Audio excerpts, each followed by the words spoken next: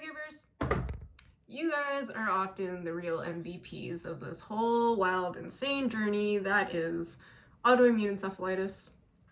Many times, we patients are too far gone, too off our rockers, maybe unconscious in the ICU, or having been sedated with medications to have any memory of the worst of it. It's maybe a protective mechanism for us so that way we avoid traumatic memories later, but you guys see all of it. You guys are there by our sides to shoulder so much of the burden for us. You guys experience it all. You guys battle the doctors, you advocate, you learn all about the illness, so that way you can hold your ground against dismissive medical professionals, and I am so thankful for you guys. We patients all are. You guys are the unsung heroes of this. Without my mom, I would be toast right now. She brought me to the hospital when I was starting to show catatonic features, and they admitted me for having an altered mental status. They did do a reasonable basic workup, like the spinal tap and the MRI and the EEG, but I really needed her as a mouthpiece to discuss my history, tell them that I was a high-functioning student in a highly competitive academic program, and that there was this shift that indicated to her very strongly that some physical dysfunction was happening in my body, and it wasn't just like I overdosed or something, you know?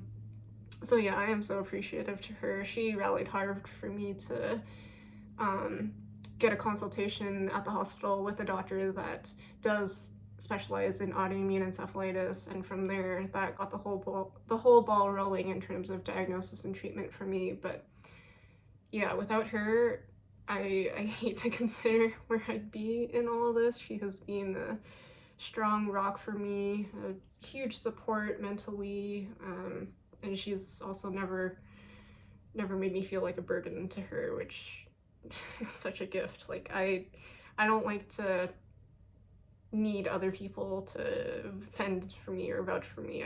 I prior to the illness considered myself to be very self-reliant and self-confident, but she did swoop right in when I needed her to, and for that I am so grateful. I will say that she's also dealt with some of me lashing out, like after the hospital stay when I was discharged and got back home and was in recovery. I definitely felt like my emotions were quite out of whack, and that I had much less control over them than what I classically had been used to.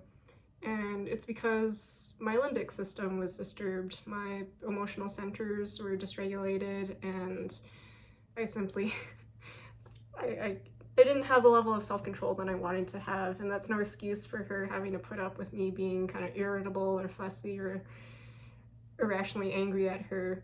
I've done a much better job over time of catching myself and apologizing when I notice these things happening, but I do want to just throw in there that if you're a caregiver and you feel unappreciated by your loved one and that they are kind of lashing out at you, it's hard, but I hope that you can kind of see it as the illness of encephalitis that's talking to you more so than just your loved one. I know it's so hard to see and to experience, and you shouldn't have to, but it is a thing that does get better with time. Like my mom and I's relationship is stronger than it ever was. We battled a huge storm together going through this autoimmune encephalitis journey. And another thing is, please take care of yourselves while you are being a caregiver to us.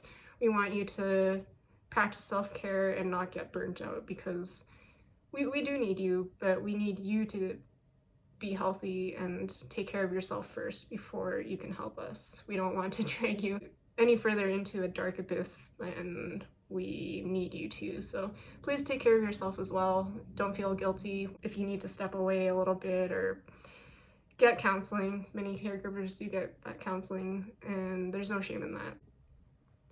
I know sometimes we patients too can get frustrated trying to convey what we're going through and communicate effectively and clearly to you guys. If you are looking for more insight into the lived first-hand experiences of what it's like to have encephalitis, I do encourage you to check out my blog, wherearemypillows.com, where I have documented a decent part of my journey and plan to write more.